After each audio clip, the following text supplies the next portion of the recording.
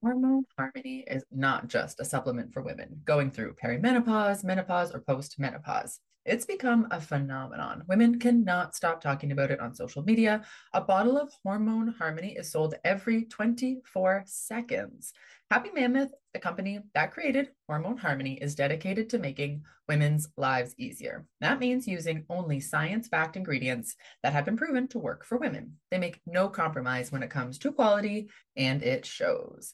Hormone Harmony contains science-backed herbal extracts called adaptogens. Now, here's the beauty about adaptogens. They help the body adapt to any stressors like chaotic hormonal changes that happen naturally throughout a woman's life. So, Hormone Harmony isn't just for menopause. Any women with symptoms of hormonal imbalances can take it, but it's perfect for those with those horrible menopause symptoms that put a woman's life on hold. Hot flashes and night sweats, racing thoughts and low moods, poor sleep and feeling tired all the time, occasional bloating and gas, no desire to be in bed next to someone, if you know what I mean. Yeah, Hormone Harmony can help with all of these things. And the biggest benefit, feeling like myself again. And that's what women mention over and over in the reviews. There are over 17,000 reviews for Hormone Harmony. For a limited time, you can get 15% off your entire first order at happymammoth.com. Just use our code, which is the acronym of the podcast, TSNOTYAW at checkout. That's the podcast acronym at checkout at happymammoth.com.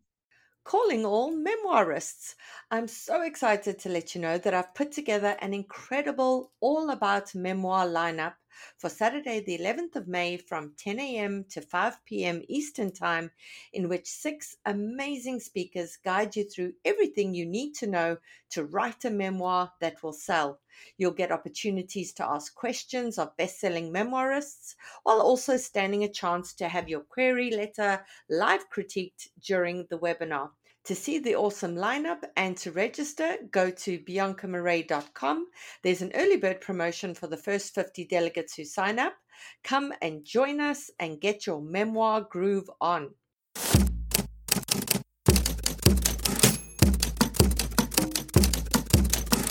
Hi there, and welcome to my show, The Shit No One Tells You About Writing. I'm your host, Bianca Marais. Welcome to today's episode. We'll begin with our regular Books with Hooks segment, in which agents extraordinaire Carly Waters and Cecilia Lira from PS Literary Agency read your query letters and opening pages in order to give you helpful critique. After which, we'll welcome today's special guest. Carly and Cece, welcome. Thanks for joining me. Let's begin with our first submission. Dear Alexandra, I'm querying you because of your work and interest in YA fantasy. I recently read and loved Ember in the Ashes. As such, I thought you might enjoy my young adult fantasy, Cursed in Flames, complete at 80,000 words. With strong female protagonists, sibling rivalry, and a splash of romance, it will appeal to fans of Three Dark Crowns or Red Queen. Cursed to resurrect in flames every time they die, twins Talia and Rhaena are bound in servitude to the Emperor of Irodera, one as his champion in the gladiator ring and the other as the spectacle of the court. With each criminal and prisoner of war that Talia strikes down in the arena, she is one step closer to winning both her and her sister's freedom. But when she loses, it's Rhaena who takes the fall, killed and resurrected for the palace's amusement. Feeling broken and used, Rhaena makes a fateful deal with the Emperor. If she battles her sister in the arena and wins, she gets to walk free, and if she loses, she will remain his forever. Unaware of Rhaena's deal, Talia dooms her sister to an eternity of servitude by casting the killing blow. When she learns of her sister's fate, Talia plots with a ragtag group of criminals to escape and bring the entire empire down with her. But when she is betrayed by someone she trusted, Talia has to decide if she can save her sister without seeing their future go up in flames. I'm a professional copywriter with a degree in journalism, as well as a member of SCBWI, whose long-term goal has always been to become a career YA novelist. I live in Nevada, and when I'm not writing client websites, you can find me with 2 dogs on my lap and a cat on my feet working on my next YA novel. To learn more about me, you can visit my website at smcopywriting.com. Thank you so much for your consideration Sarah Marriott. Okay, Cece, why don't you start us off with Sarah Marriott's query? I really liked this query. I have to say, I thought that the concept was so original and so cool. I really liked it. It has to do with sisters, right? Which is something that I love, and the stakes couldn't be higher. So I really like that. I'm wondering though, paragraph 3, that starts with each criminal and prisoner of war. I'm wondering whether you're giving the goods away. Like, do we have to know, for example, that Talia wins? I don't know when that happens in the story. So maybe you're not giving the goods away. Maybe the story mostly takes place after that. But I just sort of didn't want to know who was going to win or not, right? Like, I wanted that setup of the two sisters fighting each other with one not knowing that she was fighting the other to be presented but not resolved, if that makes any sense. That would be my big story note. And then I also wanted to say that the very last paragraph where she talks about herself, I really, really enjoyed that. I thought that was very well written, perfect.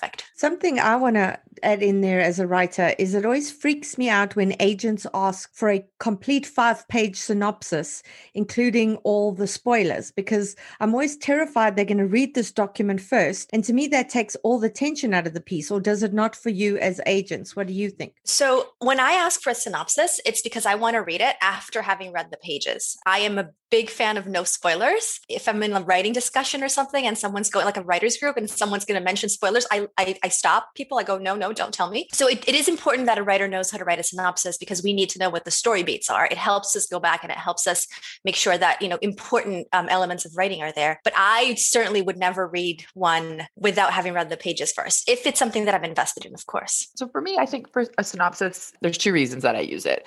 The first is if I kind of read maybe a partial, or, I get 3 chapters in, or I get 50 pages in, and I'm kind of like, I like it, but I'm not really sure where it's going to go. Or, I'm like, do I want to invest the rest of the time in reading this book? Sometimes I will start to read the synopsis, but if I don't want the spoiler, like I won't go all the way to the end of the synopsis, but I will use it maybe as a tool to be like, how interesting is this book going to be? Or how, where is this book going in a general sense? The second reason that I like synopses is that a lot of times for unsolicited submissions, I don't always do the first read. If I really like something, I might send it to an intern or an assistant to do a reader's report, and they like that synopsis because when they have to write the report for me, they can use that synopsis to kind of help them write the reader's report. So then I think the suggestion there is to writers have that synopsis written so that in the event that it's asked for, it's not a rush job that you're trying to throw together at the end. So it is a helpful tool then for agents. Great. Carly, what do you think of this specific query letter? I think it was really, really well done. I mean, I always say how I like the comps and the word count and the genre at the top. And a lot of YA authors don't tend to do this, but this YA author did that. So that's one of the things that I like. I didn't have any sort of critical notes about this. I said, good first paragraph. And then I kind of read the middle section. Then I said, great author bio paragraph. I did feel like maybe the middle 3 paragraphs read a little bit too synopsis-y as opposed to pitch-y. I would have preferred it a little bit more on the side of pitch and less on the side of facts. But it's an interesting book. And I know how hard it is with fantasy to kind of drill it down to kind of explain, what this book is about. So I understand why it is the length it is. But I think that, a little bit more pitchy and a little bit less synopsis would be great. But I really think I'm just trying to pick at things because I thought it was really great. Can you give us an example when you say more pitchy than synopsis-y? What are the things that you are looking for that differentiates it in terms of being pitch material? I mean, synopsis is just what happens, but in terms of pitch, what advice do you have for writers there? I think it's a mix of things like building up to tension, building up to what the climactic moment is without kind of going over the edge in terms of telling us about what the ending is. The other thing for me is it's a lot about language, and it's just a different style of writing. Like writing a pitch is different than writing a synopsis. It's in a different headspace. It's marketing copy. It's salesy.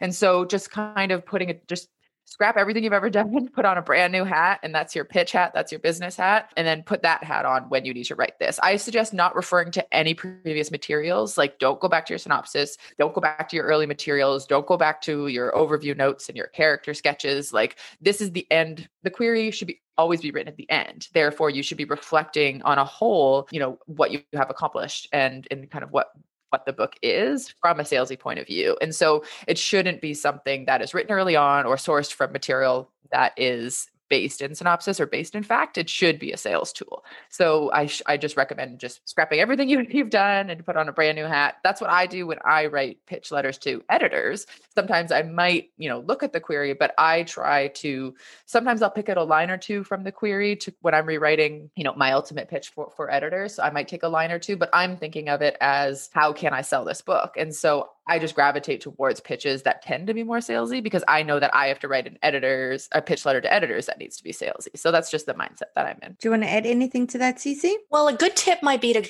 go to your favorite books and have a look at what their pitch copy looks like at the back of the book usually, or the jacket flap. And, if it's a book you really love, take a look at how that, the person who wrote that is teasing the reader. I think that teasing is a great verb to think about when writing a pitch. But I absolutely agree with Carly. It's an entirely different skill.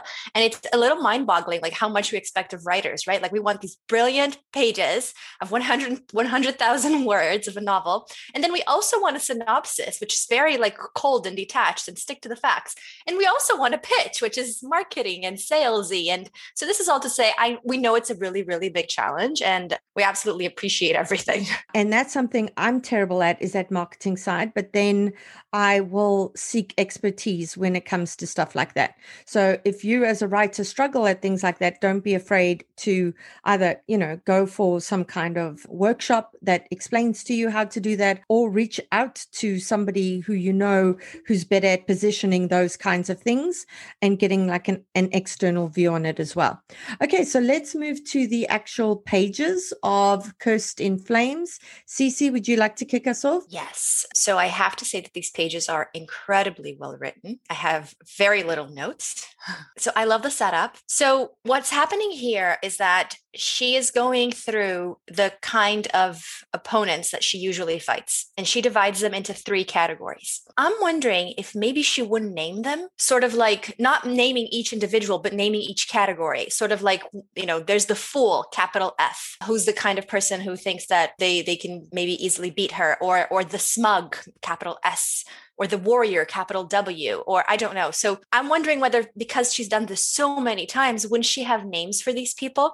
And if she were to name them, not only would that make the story a little bit richer, not that it needs it, to be perfectly honest, but I think I'd like that. It would also allow the next few paragraphs to be condensed a little, because she could say, the man who stepped in was and then, whatever name she was going to give to him.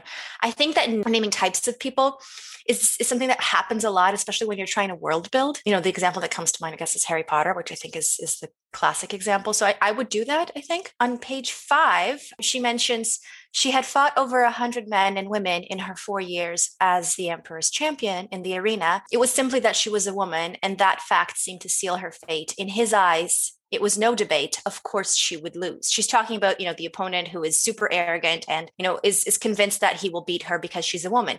But hasn't she been doing this for 4 years? So, I assume he would know that she's a champion. Isn't he for a local person? And if he's not, if they're bringing people from other lands, I kept trying to imagine why he wouldn't know. I think that needs to be clarified, just because that kind of made me wait, but wouldn't he know? That happens again in the, very beginning of the next page, when she mentions the poor and the glory-seeking criminals in Concord. Talia had seen them all. As far as anyone in the crowd was aware, entering the gladiator ring was voluntary, but Talia knew better. Wouldn't there be rumors if this is a society where, in order to have your past cleansed, you can go into the gladiator ring, or in order to seek glory? Wouldn't you know that sometimes it's not voluntary? I guess I'm wondering, I think there would be rumors. And then at the very end, the very last line, they were there every fight, always at the Emperor's side as they watched her kill or be killed, right? That's very impactful. I liked that so much. It's almost like it made me think of Prometheus and Zeus, Zeus punishing him by having him bound to a rock while the eagle had to eat his liver every day, and then it would grow back, it would regenerate. Except with her, it's she comes back. So I don't know. I think that's a great way to end.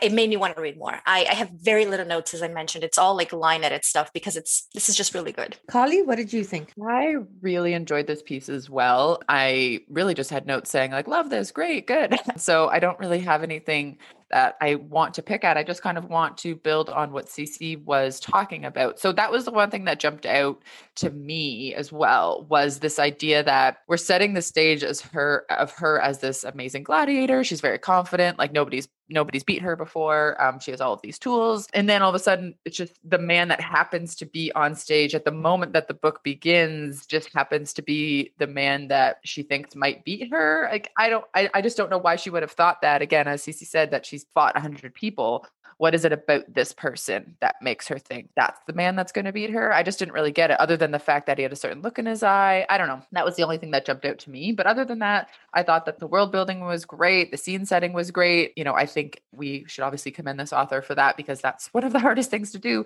Not only did you build this wonderful, rich scene, you also did character development and plot and stakes like that. This is a real accomplishment and it should be commended. It's not one of the categories that I work in. So again, I can't be super kind of industry critical about it, but I don't know what else is out there in terms of comps and that sort of thing. But in terms of, just it being entertaining and me being a reader, I thought it was very well done. And just from my side, in terms of being, a creative writing instructor, I thought this flowed wonderfully as well. It was really, really awesome. There was a line here that I underlined because it was just one of those sucker punch moments.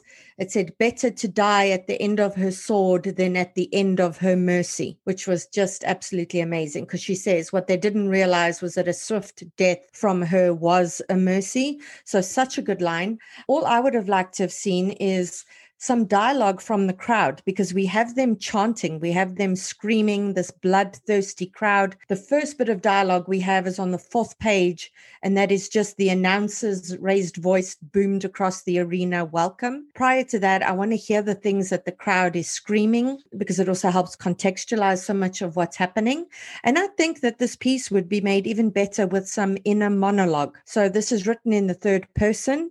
There's only one instance that's put in italics, and I don't think it was done properly, because this isn't in a monologue. It says, she paused as her fingers drifted along the curved wood of the bow, elaborate engravings making it a handsome weapon. So many weapons left out in the open, not only for her use, but for her opponents as well. And then this section goes in italics. So he wanted the show to be bloody, and there's a question mark. I'm not sure why that's in italics, if it's for emphasis, but if it's in a monologue, remember that inner monologue needs to be written in the present tense, because it's that character's thoughts in that moment presently happening. So it should be, so he wants the show to be bloody, if that is in a monologue. And I think the piece would be served by putting us in her mind, in her direct thoughts, often as possible, because it just brings us that much closer to her, because this is written 3rd person close, and in a monologue just pulls us in that much closer. But that's my only feedback there. Dear Carly Waters, sometimes unburying family secrets can give you answers more deadly than you were hoping for. My name is KF, and I'm excited to submit the next great chilling adult mystery to your query inbox. WHS is my debut novel at 99,000 words that will ideally sit beside the works of Wendy Webb on bookshelves. It is a fresh take on a ghost story, weaving together intricate elements of history, ancestry, mystery, and a different spin on time travel. It'll take you on an emotional journey between the present and the past, told in multiple points of view. Full of eerie vibes, twisty connections, and heartbreak, it'll give you all the feels and keep you guessing through the pages. This is a story born from an experience I had as a teenager. It stands alone but has strong series potential as a second book is in the works. Although 40-year-old descendant Jennifer is an unwilling medium afraid of ghosts, she's compelled to help catch her 19th century ancestor, Jared's murderer, when she learns Jared's been haunting her family for decades. To do it, she must confront her worst fears, communicate with the ghosts she tries so hard to ignore, and travel to 1859 through their fragmented memories. Jared won't rest until she buries deadly family secrets and discovers the truth. If she doesn't, her daughter is his next haunt. I've chosen to query you for this project because I've read that you enjoy representing mysteries, suspense, and thrillers, and these are primarily the genres I write. I've seen so much of your content on Twitter and more recently Instagram, and I love how much you and PS Literary champion clients' work. I'm looking for an agent who will help build my writing career through several projects, and to have a fellow Canadian representing my books would be phenomenal. When I read that you and Cecilia were going to be hosting Critiquing segments on the podcast, The Shit No One Tells You About Writing, I was excited to submit my query and first 5 pages. For more than 25 years, I've written countless works in fiction, including novel-length projects, short stories, and flash fiction.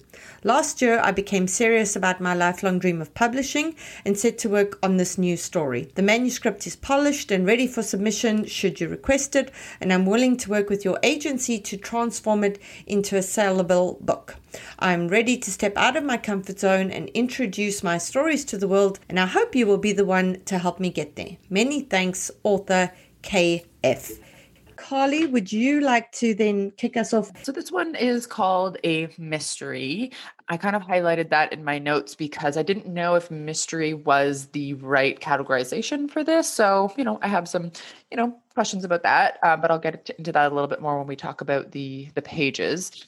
The next thing I noted was one of the things that I don't love in a query letter is somebody telling me how I'm going to feel, because it is so personal how I'm going to feel. And when I read 200 queries in a row of everybody telling me how I'm going to feel, I just don't believe them. So it's up to me to decide what I think the book is going to be. And so when I get things like themes or somebody telling me you're going to love it, I don't know. I just start to question that. So the line that stood out to me was full of eerie vibes, twisty connections, and heartbreak.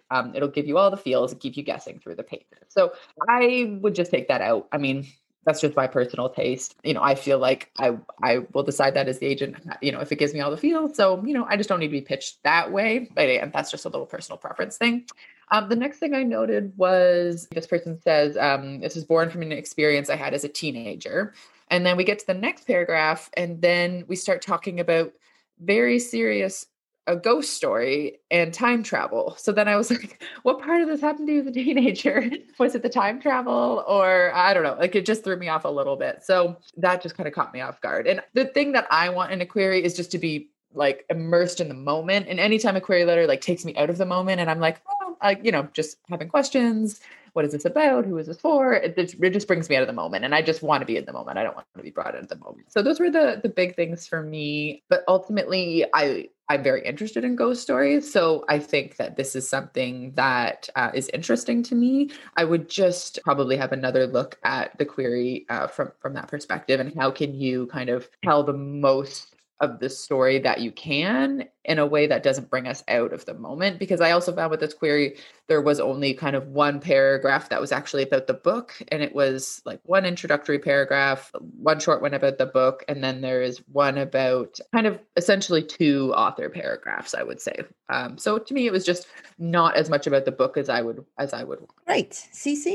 Yeah, I agree with everything Carly just said. To echo her great thoughts, I feel like the second paragraph that starts with my name I almost feel like you could cut everything in that paragraph after the word bookshelves, bookshelves period, everything that comes after you can basically cut, because you're telling us that it's going to be a fresh take on a ghost story, weaving together elements of, and then you have so much history, ancestry, mystery, different spin on time travel. I'll take you on a journey. I think it would be more effective if you told us, this is your debut, 99, maybe even fresh take on a ghost story, because I like that line. But then, tell us about Jennifer. Tell us what's going to happen in the book. Because, imagine if someone were, I guess, to the writer, imagine if someone were to tell you, so I read this really great book. I really want to tell you about it. You're going to love it so much. It explores elements of female friendship and sisterhood and what to do about forgiveness and how could you possibly forgive someone from a mistake. And it's not that you wouldn't want to hear these things, but you're like, okay, but what is the story about, right? We don't read a book to explore themes. We read a book to be entertained by a story. While we're reading a story, we're also exploring themes. But that's not why we opened up the book, right? It's not a psychology book. It's a story. It's a novel. So I think it's great that you know these things, though. I do want to say that I think it's great that you've thought about what sorts of themes your novel is exploring and what sorts of elements are there. That's amazing. Keep that information. Just don't add it to the query letter, right? Save it for when you're talking about your book in a publicity call or something. That's what I would say. And yeah, and I can tell that this author is someone who's very enthusiastic to pitch. And I think that's always wonderful. What we do is so special because we get to be around people's passion. Carly, what have you got to say about the first pages? I overall felt like it was choppy, and I'm going to kind of explain why. So for me, this is an example of a time when we don't need the prologue. And I'll tell you why. So one of the things that happens with the prologue is that we don't know anything about the story yet. And sometimes prologues are very presumptuous that we feel things for the characters that we just can't, it's not possible for us to feel yet because we haven't met them.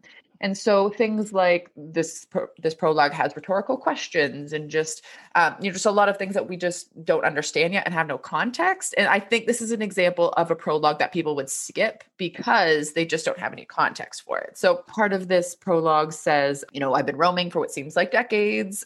She's saying they're looking for somebody. Her name is Elizabeth. This is her likeness. Please, have you seen her? Can you help me? Like I kind of liken this to I'm walking down the street and somebody like runs up to me and they're a stranger and they're like, please, can you help me? And you're like, I don't know how to feel right now. Like, do I want to help you? Are you a stranger? You're coming up to me and yelling me about, somebody missing? Like, that just puts me off guard. It's not that I don't want to help this person, but why should I help this person? And it just felt like a little bit aggressive to me almost in a way that there's no context for why this person is coming at me aggressive. So it just felt like a lot. And it's not that there's anything bad about the writing. It's just that I just don't think this is the place for that prologue. So as soon as I got to chapter 1, we are in 1994. So we're making huge jumps here, right? We're going for the point of view, presumably of a ghost. And then we're coming to 1994. Again, big time shift here. So one thing I did want to note, which is very small, is that this person uses the word autumn, which is obviously another word for fall. I actually thought the character's name was Autumn at first because Autumn is also a name. So I would just say maybe just call it fall. It could just be me, but that was something where I'm like, oh, is this person's name Autumn? And we're in 1994. And then in terms of punctuation, so we are having a lot of like question marks and exclamation marks. I find most people who think they need exclamation marks don't need exclamation marks. So I would just, again, take a little bit of a look at any rhetorical questions. Again, that's a question mark that we might not need. And any exclamation marks. For example, the sentence was, every ounce of her soul was willing to sit up, stand up, run, speak, scream, anything. Exclamation mark. If you're saying things like, every ounce of her soul and scream and run, I'm like, I'm already feeling a little bit intense. So I don't need an exclamation point at the end of that. And so this was where I start to feel like this isn't a mystery at all. We have a line called her lips felt sewn shut like they did for the dead. Like I'm starting to feel like this is a horror book. I'm just not really feeling like this is a mystery. And so that's what I was saying when I was talking about the query. I'm like, not really sure if we know exactly what the market is for this book or what the comps are. I'm just, not too sure, having a little bit of, questioning about that. The other note I had on the page after that was the use of the word loony bin, ending halfway catatonic for the rest of her life. It felt like a little bit insensitive to the mental health conversation. I just wouldn't use the word loony bin. I would probably direct a client of mine not to use the word loony bin. So just being kind of sensitive to that sort of thing. And then we jump to 2009. And this is when I figured out that Autumn wasn't a person. Autumn was a season. And then we have a little bit of telling here. So we have Jennifer had her first daughter, Caitlin, in 2008 at the age of 29. Caitlin was now a year old. So I actually feel like this is where the book begins personally, just because I feel like it's very choppy to go from point of view of a ghost, point of view of a child, and then we get to Jennifer later on. So I personally felt like if this is an adult book, this is probably where the book should start. And then this gets really creepy. Like, again, I think this is a horror book. The baby, presumably the 1-year-old, sees a ghost is what we're presumed to believe. And so I'm like, I have the hairs raised on the back of my neck. And so that's why I don't think this is a mystery. I actually think this is a horror. I don't know where the book is going, obviously. And to me, horror doesn't have to be gory, right? Like the book, like Mexican Gothic, like that was called horror. And a lot of that is just creepiness, right? It's not actually horror. So yeah, I would think kind of Gothic noir even, because Gothic noir has got elements of melodrama. It's got elements of the supernatural, etc. So certainly in terms of that classification, definitely. Yeah, I would say even just like a Gothic ghost story or like Gothic horror ghost or like mixing those. And I think the word Gothic is trendier. I think the word horror is a bit trendier. And so mystery to me just didn't really feel like it really categorized this book. So that brings me back to the query. And I would say figure out some comps for this and then figure out where its place in the market is. But it's not like there's anything wrong with the story. I'm just like a little bit confused on what the market is. And I think that the book doesn't know where it starts. But ultimately, I love ghost stories. Cecilia, what did you think of the opening pages? So I agree with Carly. We read 5 pages and we got 2 different points of view. So the ghosts and then Jennifer's. And it spanned like 2009 and 1994. So it's just, I think it's too much jumping. Like line breaks are fine, jumping is fine. But in the beginning, and this is a personal taste, but I do think that it's it's shared by a lot of people. I think it's really important that you hook us in a scene, immerse us in that scene, because the beginning of the novel, you're seducing the reader. You're telling the reader, come here, I want to tell you something. And you're going to want to stick around to listen to this, to find out what happens. And it's really hard to do that if we're jumping, because it's like walking into 3 different doors. Like eventually my attention span is going to give out. So I would not recommend starting like this. I would suggest to, pick one place to start and then really sticking to it. I also don't think we need the prologue. Really, there wasn't anything in the prologue that added to the story, I think. I think we know that the ghost is looking for someone based on Jennifer's perspective. I also noticed that there was very little dialogue. I mean, if the baby talking counts, then that's dialogue, I guess. I guess a toddler maybe, because she's talking, but whatever. Like, I would have liked to see a little bit of dialogue, just because I think it's, 5 pages. We should probably have some. And I also very much agree with the comment about the exclamation points and question marks. There's actually a great memoir, I think, by Madeline Blay, I think, called To the New Owners, a Martha's Vineyard memoir, where she says that exclamation points are a form of verbal littering and everyone only gets 20 to use in their lifetime. And I thought that was one of the funniest lines ever. And I agree. Not that you only get 20 necessarily if you're writing lots of books. She's a journalist, so I guess in her case it's different. But yes, like toned down on the exclamation marks. I agree. And definitely let the narrative do the heavy lifting, or let the dialogue itself do the heavy lifting. You shouldn't be depending on punctuation to be getting meaning across for you when that should be coming through in the actual words themselves. Something that you've just said now, Cece, about hooking a reader earlier. And I actually laughed this morning when I read the New York Times, because this is now bled over even into music.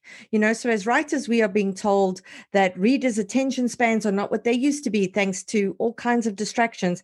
And I read something this morning in the New York Times that said about how music is changing now compared to how it was in 2010. People are going for things that are wilder and less predictable. And it says here that many artists want to get to the hook of a song faster, delivering a variety of catchy sections rather than one repeating chorus to keep people listening, right? So if this is coming across in music, it's definitely coming across in literature. Yeah, I've heard that in music as well, that the songs are actually shorter now. You're like, the radio says they won't play things that are usually over 4 minutes. So pretty much every song these days is 3 minutes long. Okay, we're now moving on to our next query letter. Dear Bianca, Cecilia, and Carly, on the fringes of utopia, a renegade with a quirky robot learns that predicting the future doesn't mean you'll survive it. Subsistence engineer Willoy Capule is on the verge of success with the robot she designed to help people contribute to society. But a powerful earthquake damages the lab and her mentor goes missing. She rescues Pramesh Patel, a scientist who reveals his secret invention, 7 magical avatars capable of predicting the future. He offers to help find her missing mentor. As they scour the net for data, the pair unknowingly activate the defenses of a dangerous group of saboteurs. As destruction escalates and time runs out, Willoy and Pramesh must unmask the saboteurs and restore the planet's environmental balance. Willoy's Future is my debut, a standalone adult science fiction novel with series potential. Complete at 95,000 words, it would appeal to fans of The Murderbot Diaries and The Prey of Gods. I'm a Boston-based academic focused on climate policy and envirofuturism.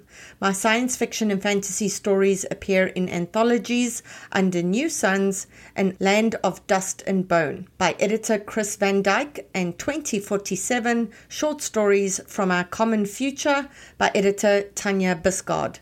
My non-fiction writing on sustainable technology has appeared in journals and book chapters. Many thanks for your consideration, E.R. So this is one of the categories that I am not kind of professionally proficient in. So I will start with that. Science fiction fantasy is not one of my agented categories and not something I read for fun. So take everything with a grain of salt, of course. So ultimately, I didn't have a lot of feedback on this, again, because I felt like this is probably suitable for this category. We have 95,000 words. That's a good word count. We have some comps. I don't know the comps, but somebody that does work in science fiction fantasy might know the comps. I thought that the author bio paragraph was good, gives us a little bit of an understanding of where they're coming from, because in the professional sense, they work in climate policy and envirofuturism. perfectionism, which again plays into everything that's happening with the story. So that's an example of somebody's professional career having an influence on their writing. So that's an example of when you would want to talk about your job in a query letter, because I know we don't, not everybody needs to do that. So yeah, I don't have a lot of feedback other than, structurally it fits all of the needs of a query letter. Awesome. What did you think, Cece? I should also add that I'm not super well versed in this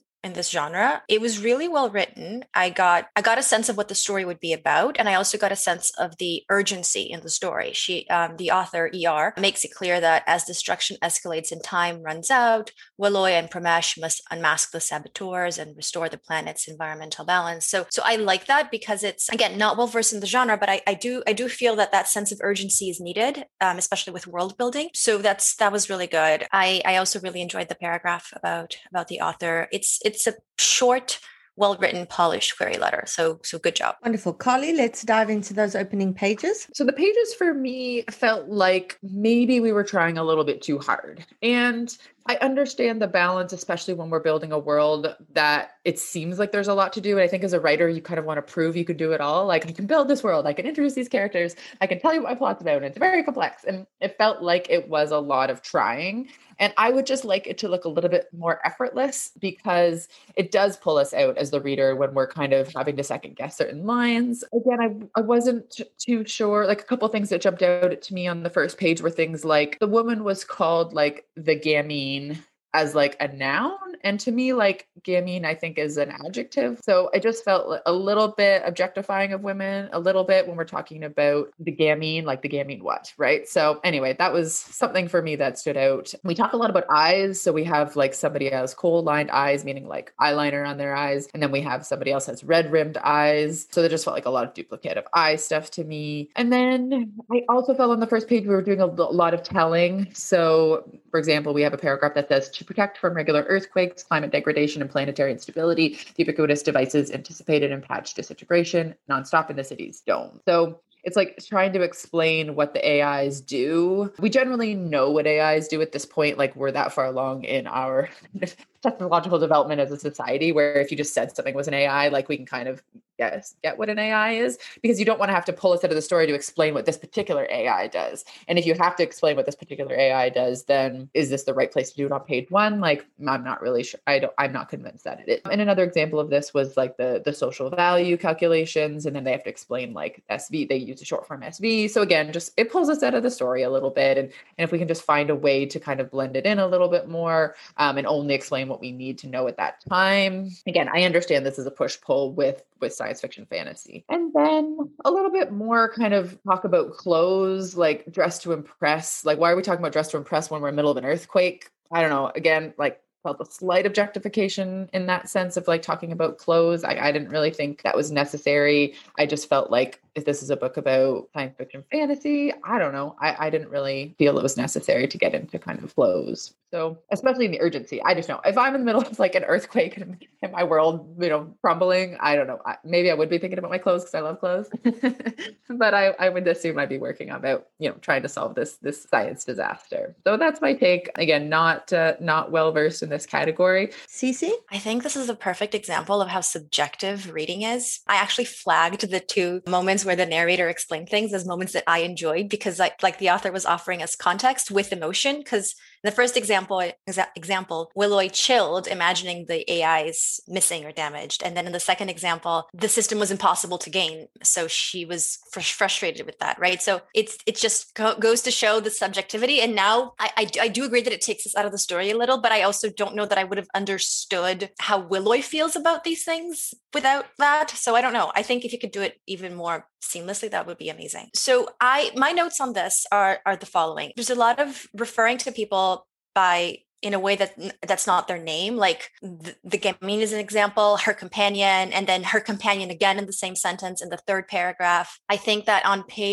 end of page 2, the pouty bureaucrat jerked her arm free. Are we still talking about Valine? We are, right? So if we are, just call them by their name, because there's enough world building and enough confusion that happens with science fiction that you do not need to add any more ways of referring to someone. So I would very much urge someone to call characters by their names and stick to that. Although again, someone else might read this and feel entirely different because it is super subjective. So that's one note. And then, so on page 3, when Willoy tried to guess the SV, the social value score she'd get when her robot launched, I think that she would guess a number, right? Like, I think that because this is so normal to the character, she would probably be like, oh my gosh, will I reach, I don't know, 200? Could I possibly reach 250? Right? So I think that the specificity could be there. I'm also super confused. And this was like my big note. Page 3, I thought the planet was disintegrating, or Utopia was. So the emotional tone / urgency of this is unclear to me. Like, based on the beginning of the novel, the very first sentence, Utopia is disintegrating, it felt like they were in danger. It felt like human existence was potentially threatened. And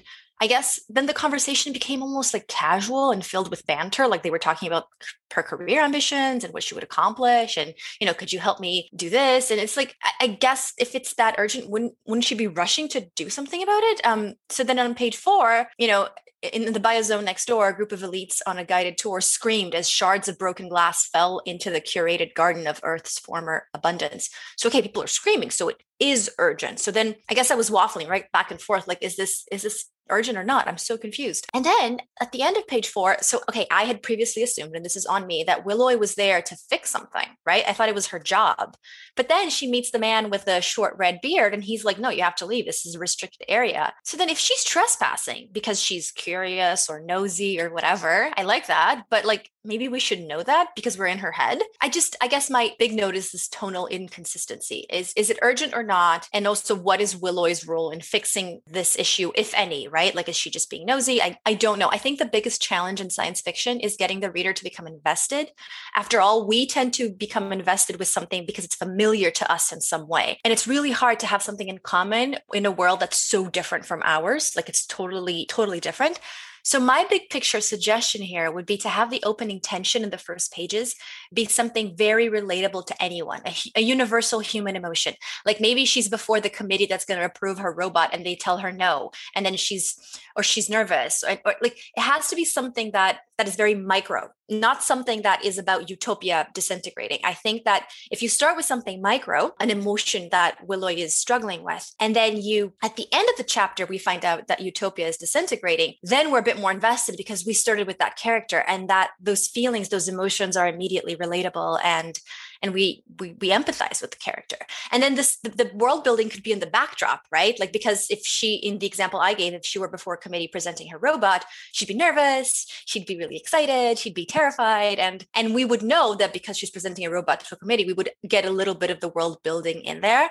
And then maybe the last sentence could be Utopia is disintegrating, the last sentence of the first paragraph, I don't know. I would suggest start with micro, go with macro. Never start with macro. It's asking too much of the reader. I agree with you there, Cici, especially in terms of the world building, because when you have to interrupt a lot of action, because this scene should be incredibly fast paced, and any kind of exposition, any kind of description, explanations slows down the pacing completely. So if the reader can have an understanding of this world and these concepts before all the action takes place, you don't have to keep stopping to explain what certain things are, so that the piece keeps up the momentum and the pacing without those descriptions. So I think starting, like you say, on the micro will also allow a bit of world building in a much more organic way so that the pacing can pick up when it needs to. Thank you so much to both of you again for your time. Once again, I just want to thank everybody for putting their work out there and sharing it with us. I know it's brave, especially as people who've been listening along to previous episodes and still submitting your work. So we commend you. We look forward to this every week, and we're so glad you guys are listening along with us. Thank you. Just a reminder of a few things that we've got coming up. Carly's teaching a session called How to Write a Non-Fiction Proposal That Sells. That's on the 29th of April at 8 p.m. Eastern Standard Time on Zoom. Go to her Instagram page for the link in the bio to register.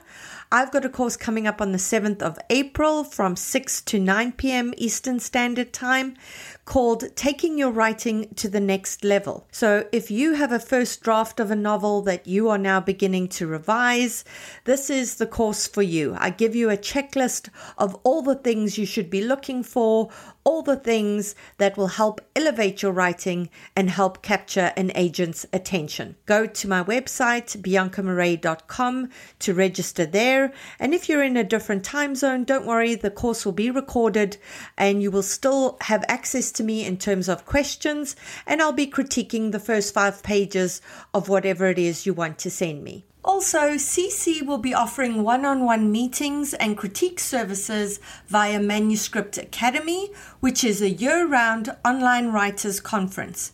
You can find more details at manuscriptacademy.com/Cecilia-Lira. We just registered my youngest kid for kindergarten. I cannot believe it. One of the tricky things about my kids being in French immersion school and not having French as a language myself is I'm honestly worried about how I'm going to assist with homework as they get bigger. They're young now, but I see it coming. We are honestly so lucky, though, to live in a city that's bilingual, and we have bilingual friends and Francophone friends. So I know it's going to be easy for our kids to pick it up. Me, on the other hand, I am worried about me. I grew up somewhere where French class was not taken seriously, and now I have to make up the difference. And that's where Rosetta Stone comes in.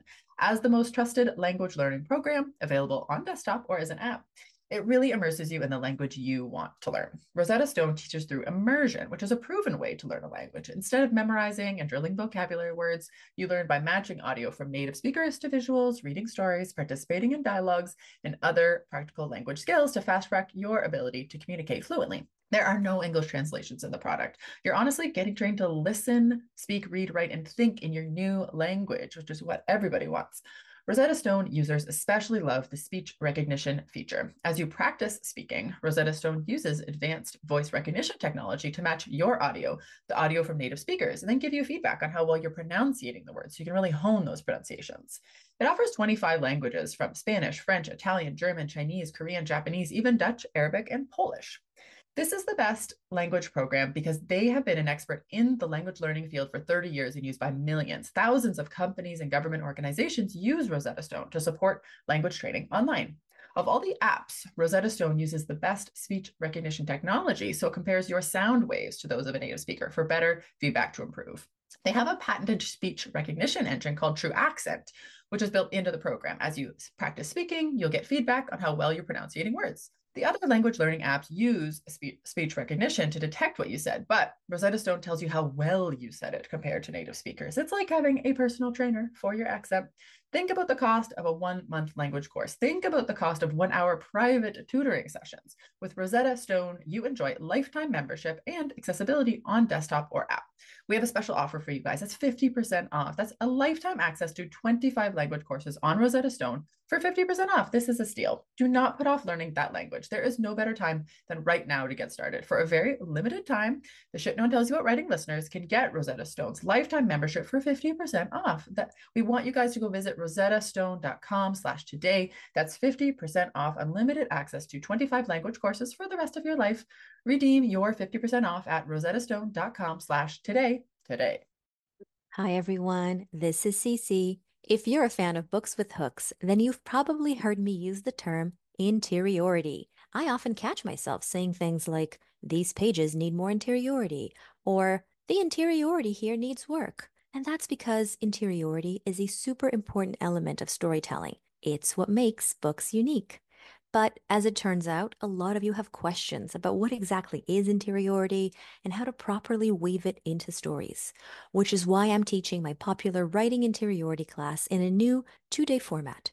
We'll meet on Thursday, June 6th at 8 p.m. via Zoom to cover all things interiority, including the difference between interiority and emotions, how interiority is different from telling, how to leverage interiority into plot points, how to strike a balance between interiority and mystery, and more. And then we'll meet again for a live cozy Q&A session on Monday, June 10th, also at 8 p.m. via Zoom, in which you'll have the opportunity to turn your camera on if you choose. If you're interested, check out the link in my bio on Instagram, and I hope to see you there. And now let's move to the segment with today's guest. She's a South African storyteller and qualified geologist. She is among the 2020 Mail and Guardian's top 200 young South Africans. Her work has been published in a ton of journals, just too many to mention. Her debut collection of short stories titled If You Keep Digging was published in 2019 by Blackbird Books, a really kick-ass South African indie publisher. The book made the Brittle Paper Top Debut Awards of 2019. Her short stories have made finalists for the Ritivism Short Story Prize, the Noma Awards for Speculative Fiction, the Africa Book Club Competition, and the Brittle Paper Award for Fiction. She is currently working on a novel. It's my pleasure to welcome Keletso Mapai. Keletso, welcome to the show. Thank you for having me. Keletso and I have been chatting for ages and ages since her anthology, her collection of short stories came out in 2019. We've been chatting a lot on social media, on Facebook, on Twitter. So it's wonderful for her and I to finally get to chat in real life. Now, Keletso is the master of the short story, and her short Yes. And her short story collection, If You Keep Digging, was really, really masterful. I got to read it and give a bit of a review for Dear Mr. Hemingway. And in reading Keletso's work, something came to mind that Hemingway himself said, and it's something that I struggle with, is he said, prose is architecture. It's not interior design. For me, all my writing is interior design. I've written a handful of short stories in my life, the last one of which was 16,500 words. So clearly I did not get the memo on short stories. So Keletso, as a master of the short story, tell us a bit about the form. What attracted you to short stories in the first place? I wouldn't call myself a master. I'm still learning, as everybody is. But what attracted me to short fiction, I think I've written a novel before I began writing short stories, and I thought it wasn't very good. I knew I needed a lot of training. I knew I needed to work on my writing. So I started writing short stories. And firstly, because I didn't read a lot of short stories before then, I went to local journals such as Brittle Paper, the Kalahari Review, Munyori, and all those stuff. So I read quite a lot of those short stories, and the excitement just grew in me. And so I started writing for the short story collection. The first story competition I entered was the Ritivism in 2017. Yeah, then I made the long list for some reason. So from then on, I entered other competitions. I don't know how I do it, to be honest. If someone asks me, how do I write a short story? I'm like, okay, just start. And from reading and writing continuously, just gonna be good at it in the end. Well, let's talk about the things that inform your writing and the things that inspire you, because your work is, it's deeply, deeply human, but it's also, there's that political element to it. So what I loved about your work is how it looks at South Africa today, the political landscape in terms of how women are treated, in terms of racism, etc. So when you sit down to write a short story, is it the things that you feel passionate about, the things that piss you off? Like when you sit down to write, what is the thing that informs what you're wanting to write about? Well, before, I wasn't aware that I'm such activist or a political person or a socialist or whatever. I just started writing and realized way later that I address social issues that are very common in South Africa or very much problematic in South Africa, like racism, homophobia, mental health, unemployment. So yeah, because I'm a young South African, I have the first-hand experience of what's occurring in my country. And I think history in general informs South Africa's political atmosphere. I mean, the things that are happening right now are due to the fact that apartheid just ended in 1994 and we're still navigating our lives through this new world that we're in. In terms of your age, Keletso, are you considered a born free in South Africa, somebody who was born after the end of apartheid, or were you born while the apartheid regime was still active? No, it was 2 years after the regime ended. I was born in 1994. 1992. So yeah, we can say I'm born free. And that's such an interesting perspective in South Africa because, for our listeners, apartheid was legalized in South Africa from the mid-50s. It was only officially disbanded in 94 when Nelson Mandela became president, but certainly things started to turn around sort of 90, 91, 92. And there's been a lot written about South Africa during apartheid by writers who experienced it, writers, many of which had to go into exile. And then there came this time in South Africa's history when apartheid was, dismantled. And in South Africa, there's a term for people who were born after the end of apartheid. It's that, born free label. And so many South Africans, and this is where I get so frustrated because this is very much a white South African thing that they go, well, apartheid's over now. It's over, so just get over it. Move on. Why must you keep blaming everything on apartheid, etc.? But of course, the legacy of that lives on for so long. If you consider, just consider the US environment. We are how many years, after the civil rights movement, and yet the Black Lives Matter movement is still so necessary in the US. Do you want to just talk about that, Keleto? I mean, yeah, it still angers me because just generally the South African, how our economic social life was designed. It's just unfair. A lot of things are still not equal. Nothing is equal. I'll say there's nothing is equal.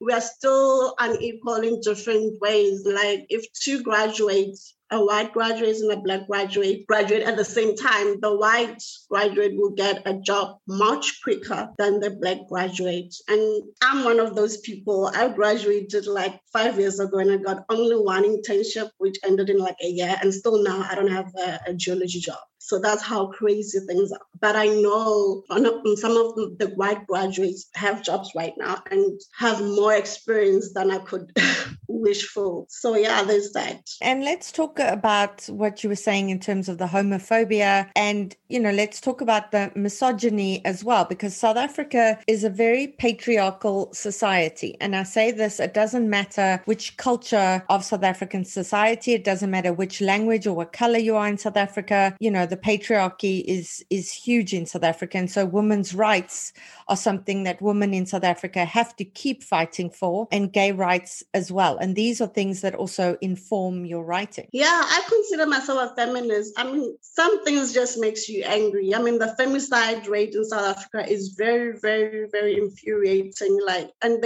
If you have a normal conversation with a black male in South Africa, you'll get that we still have a long way to go because they consider beating a woman a normal thing. Like it's so normal to them. And you're like, seriously, this is how every other black South African male thinks about this. And they defend themselves. They are bystanders. They don't involve themselves when it comes to protest. When women are protesting, they either ignore them or they make fun of them. Like there was a protest at Rose University, I think in 2017 or 2016. And because the women took out their clothes to make statements, they made fun of their bodies.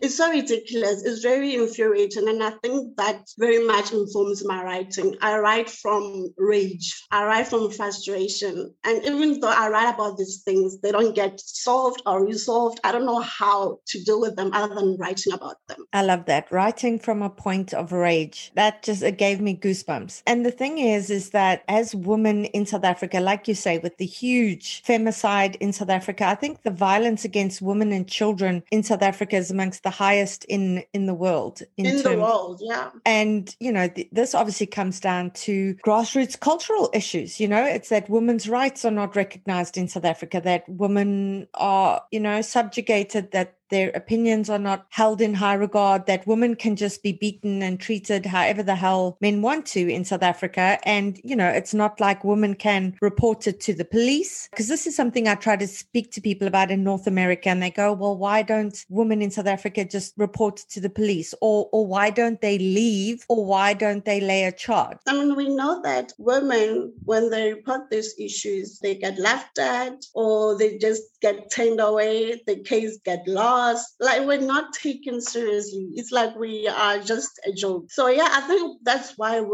some women don't report these things for fear of being judged. It's very ridiculous for someone to ask, why don't they leave? Abusive relationships, you never understand them until you're in them. So I don't think we should judge or as why they don't leave and why don't they report these things, because we've never been in that position. If you've never been in that position, you'll never understand. But also in terms of purely financial position, if you're a woman who has not been able to get a job, who does not earn her own income, you are reliant on this male relationship in your life for an income, in which case there is absolutely no possibility of you leaving, because where do you go? How do you financially support yourself as well? So again, that whole socioeconomic disparity just reinforces that for women. And I think it's been made that much harder now during COVID. I know that all the AIDS activists that I've spoken to in South Africa have been so frustrated during COVID because so many of the resources that were being spent on educating people about AIDS and HIV have now had to be diverted in terms of COVID. And we've certainly seen domestic abuse cases go up astronomically all over the world, but also in South Africa, especially during lockdowns. That's very true. And I think with women who are financially capable to get in this situation and they don't know how to get out of them, but it's the women that are restrained or don't have jobs or power in their families that get trapped in this situation. They don't know how to get out of them. So coming back to your short stories, when you put together your first collection, because something that I hear often from literary agents is that it's difficult to sell a short story collection to a publisher, that publishers want novels, and many writers that I know who write short stories will submit a collection of short stories and they'll get told, oh, we really like it, come back to us when you've written a novel. So can you tell us about your experience of publishing? Because as well, Blackbird is an independent publisher in South Africa. Tabiso is the head of that publishing house and she's absolutely amazing. Could you explain to us how you got your collection together and how you got that published? I was aware of the notion that you must write a novel first, then publish a short story collection later. A lot of writers do that, especially in Africa. But I knew that I wanted to debut my writing through a short story collection because that's what I know I'm good at. So I think I was lucky because Tabiso was aware of my writing through the short story competitions that I've entered and the journals that I've written for. So she was aware of my writing. I think that's one way an emerging writer can start their career. They can set their short stories to journals. They can enter short story competitions in order to get their name out there and also to build their profile. I mean, when a publisher looks at your work, they want to know that someone else liked it before they did. So yeah, you have to make sure that people know you, important people know you. So yeah, I think she knew. That's why I submitted to her, because she knew me through this Facebook. I think I've been announcing stuff on Facebook. She knew about my work. So when I submitted to her, she replied about 2 months later to say she was interested. So yeah, I think the best advice I could give an emerging writer who isn't established yet is to write for journals first and short story competitions and see what they could learn from that. And in terms of the work that you submitted to Tabiso, did you submit a whole bunch of stories and then she kind of crystallized it down to the ones that were published in If You Keep Digging? Did she say these were themes that we want to stick with? Were they ones that you had to add to the collection that you'd already submitted to her? How did that whole editing process work? Well, lucky for me, I wrote stories that are very similar in terms of theme, because in a short story collection, the stories need to interlink or need to be similar in terms of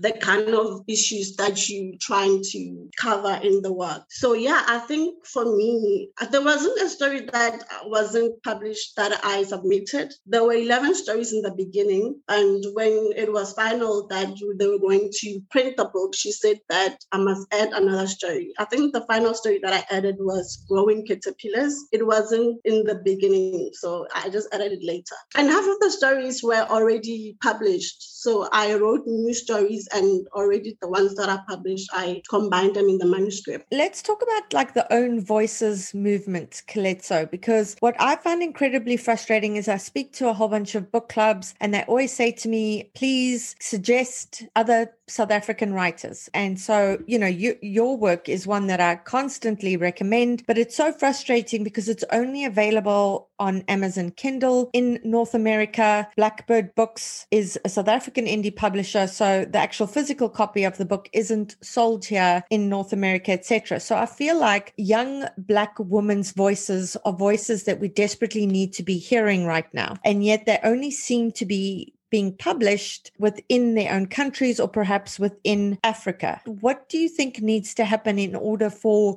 your work to be published outside of South Africa? Well, I think North American publishers are starting to get interested in South African literature. I mean, in the 2000s, they used to be only interested in West African literature. From my experience, from what I've observed, South African writers weren't really considered. So, recently I got an agent through Johannesburg Review of Books. The curator of Johannesburg Review of Books recommended me to the agent. So I think there's that interest now. Agent and publishers are starting to get interested in our work. So that there's improvement, I guess, but not enough. Yeah, we've still got a very, very, very long way to go. So something I often say to my creative writing students is, they will begin writing a short story, for example, and I'll read it and I'll go, this is amazing, but it's not just a short story. This is something that should be so much bigger, because the characterization and the themes, and it should be expanded. And they always say, oh no, I'm terrified by the thought of writing a novel. It just seems so big and so much to handle.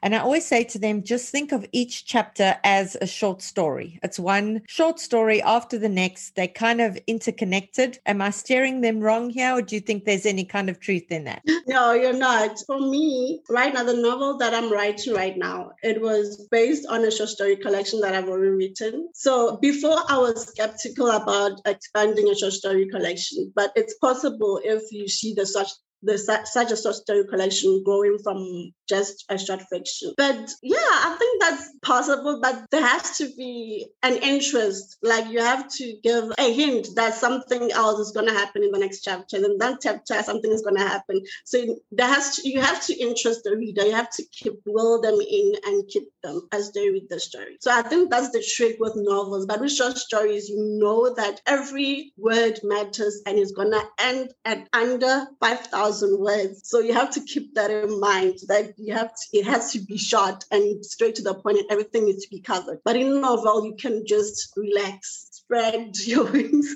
and explore the story in full. But in short stories, you have to be constricted and yet keep the reader. And each of your short stories felt to me like they could have been expanded into novels because, I read each of your stories and I was like, oh my God, I love this person. I love this character. I love this setting.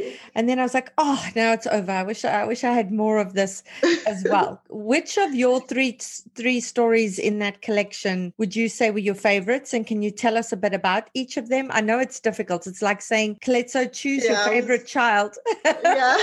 Yeah. The first three that I'll say that I enjoyed writing more. In Papa's Name, which is the third short story in the collection. Because of the setting, I set it in Linyenge, which is my home township. And everything was so familiar and I was laughing the entire time that I was writing it. So that was fun. And then there's Monkeys, which is linked to In Papa's Name because of the setting as well. It's set in Tzaneen, which is a town nearby my own township. The third story, I'll say Becoming a God, which is speculative fiction, but I really loved the character. She's queer, she's very vulnerable. So yeah, I enjoyed writing her. And the queer characters in South African literature or African literature as well, it's not something you see often because the issue that I have in South Africa in terms consequence of that is this existence of something called corrective rape. So, and again, this speaks to the misogyny of the culture that, you know, if a woman is openly gay, it's viewed as the rejection of the penis, and therefore what's going to fix her is being correctively raped. Just the term enrages me absolutely. So it's so important for young queer Black women to see themselves in literature, to see themselves represented in literature. And so, you exploring that theme as well was absolutely wonderful. It was wonderful to see in the collection. Thank you. Kalezo Mapai, you look for her, Google her, and you will find her work. If you could recommend other African writers, not necessarily South African writers, do you have like top 3 that you recommend whose work we should also be seeking out? Who would you recommend? I recommend Rishika Maneze. She's South African as well. She's a friend of mine. She writes really, really well. I'm like jealous of her writing. She has a book recently which just got published. It's called Scatterlings. It won the Jacana Media debut book. And there's Innocent Chizarem Ilo. They are Nigerian. They won the Commonwealth Short Story Prize last year. Tariron Doro, she's Zimbabwean. She's a poet. Her collection was released in 2019. So yeah, those are the 3 writers that I'm really excited about and hope everybody discovers and reads. And that's it for today's episode. If you have any questions about writing or publishing, please email me at theshitaboutwriting@gmail.com, and I'll do my best to get them answered for you. I hope you'll join us for next week's show. In the meantime, keep at it. Remember, it just takes one yes. Calling all memoirists. I'm so excited to let you know that I've put together an incredible all-about memoir lineup for Saturday, the 11th of May from 10 a.m. to 5 p.m. Eastern Time, in which 6 amazing speakers guide you through everything you need to know to write a memoir that will sell.